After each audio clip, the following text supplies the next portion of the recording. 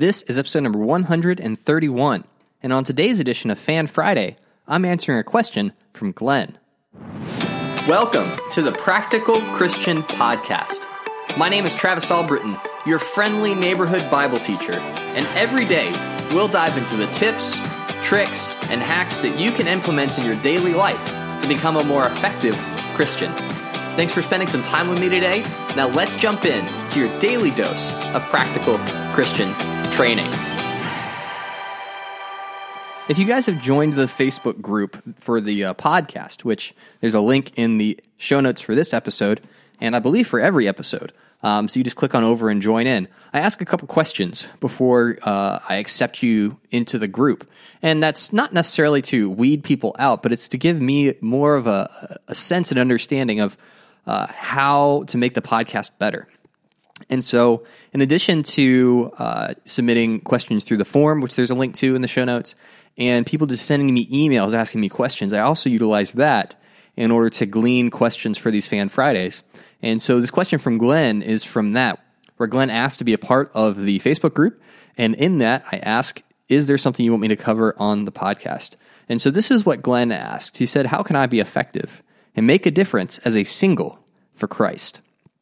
And so I think that's a great question because there are many single disciples that want to make an impact for God, but often the teaching and the focus is on married couples. And I think that's for a couple reasons. One, there are just more married couples and more families in the churches than there are singles. And so by virtue of playing the numbers game, the teaching kind of skews in that direction. And then also, in a lot of churches, there's the sense that you're a single as long as it takes to become married. And I think that's really misleading, and I think it really hurts a lot of people, because being single has some distinct advantages.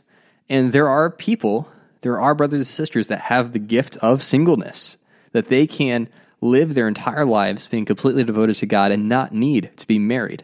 And that is totally admirable and something that should be celebrated and not something that should be looked down on. And so what I want to do, Glenn, is I want to talk about some distinct advantages that you have as a single person. And I want to start by reading 1 Corinthians chapter 7, which is kind of the most popular / famous passage concerning singleness and singlehood, because Paul gives some advice from his perspective about what he sees as being the benefits of being single and being unmarried. So in 1 Corinthians chapter 7, verse 32, he says, I would like you to be free from concern. An unmarried man is concerned about the Lord's affairs, how he can please the Lord. But a married man is concerned about the affairs of this world, how he can please his wife, and his interests are divided. An unmarried woman or virgin is concerned about the Lord's affairs. Her aim is to be devoted to the Lord in both body and spirit. But a married woman is concerned about the affairs of this world, how she can please her husband. I am saying this for your own good, not to restrict you, but that you may live in a right way in undivided devotion to the Lord. And so there are some distinct advantages to being unmarried. And the one that Paul calls out very clearly in this passage is that you get to devote yourself in an undivided way to intimacy with God, because you're not worried about your spouse. You're not worried about taking care of someone else, investing in them, investing in that relationship, spending time with them.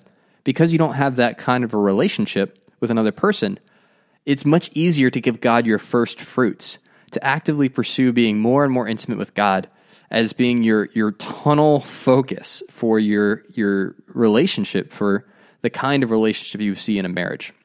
All right, so we're not talking about getting rid of all your friendships or all your other peer relationships, but we're talking about these covenant-type relationships, the covenant relationship we make with God when we become a Christian, and the covenant relationship we make with our spouse when we get married. And so by only having one of those kinds of relationships, you can devote yourself wholeheartedly to serving God and His purposes.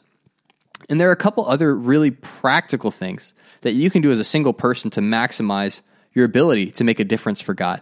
The first one that I would encourage you to consider is to live simply in order to stay flexible. I had many friends that after they graduated from college and got full-time jobs just went on a spending spree and bought everything their hearts desired, everything that they had felt was denied to them their entire life, right? They're going to get that brand new stereo. They're going to get that those 5 video games that they really want. They're going to get the new BMW or the new fancy car because now they have the means to do that. But if you instead take a more pragmatic approach and choose to live below your means, then, driving a clunker car, something that gets you from point A to point B, not super fancy, but it does the job. Sharing an apartment with other people because you don't necessarily need a whole house to yourself. You can split the cost of rent and save money there. You can be extra generous with your finances, that because you aren't spending money to help someone else, like a spouse, to live and to eat and to feel secure, you can take that and devote it to special missions, to building up your church, to international missions. And I think the biggest really awesome thing that comes from living simply is that you can get up and go at any time. When you don't have a bunch of possessions or a bunch of things keeping you in one place, then you have the flexibility to go and serve and respond to God. And when you see an opportunity to go and make a difference, you can take action because you don't have all of these things keeping you somewhere. And so if you're a single person, I think living simply is a really practical way to make a bigger difference for Christ. And then the last thing that I would encourage you to consider is that you can take more risks as a single person than you can as a married person.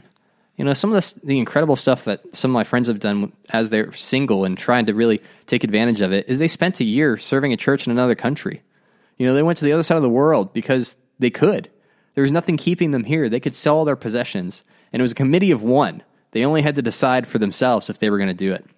You can choose to forego a corporate job that's going to make you lots of money and instead serve in a nonprofit, whether that's a Christian nonprofit or not.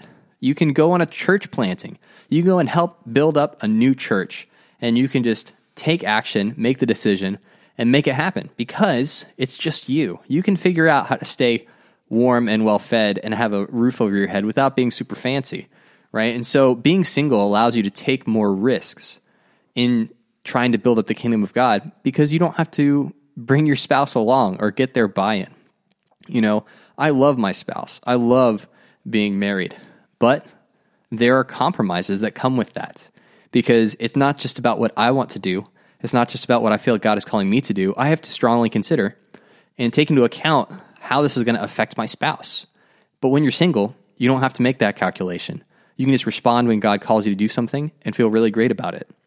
So, Glenn, hopefully that gives you some perspective on some things you can take advantage of as a single person.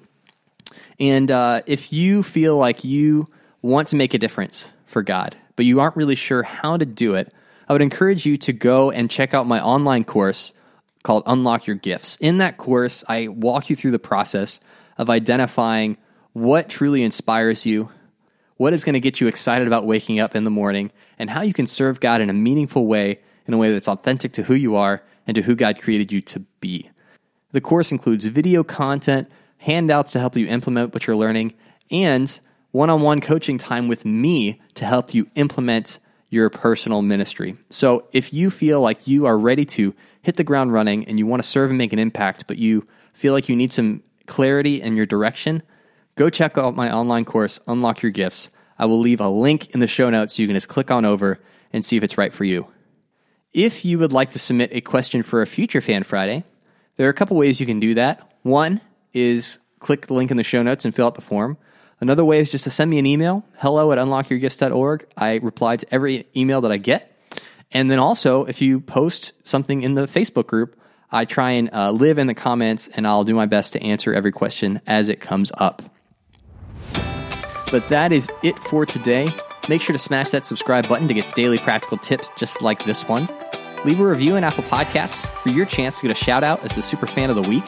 And make sure to head over to the podcast Facebook group to connect with me and help decide future episode topics. Fancy that.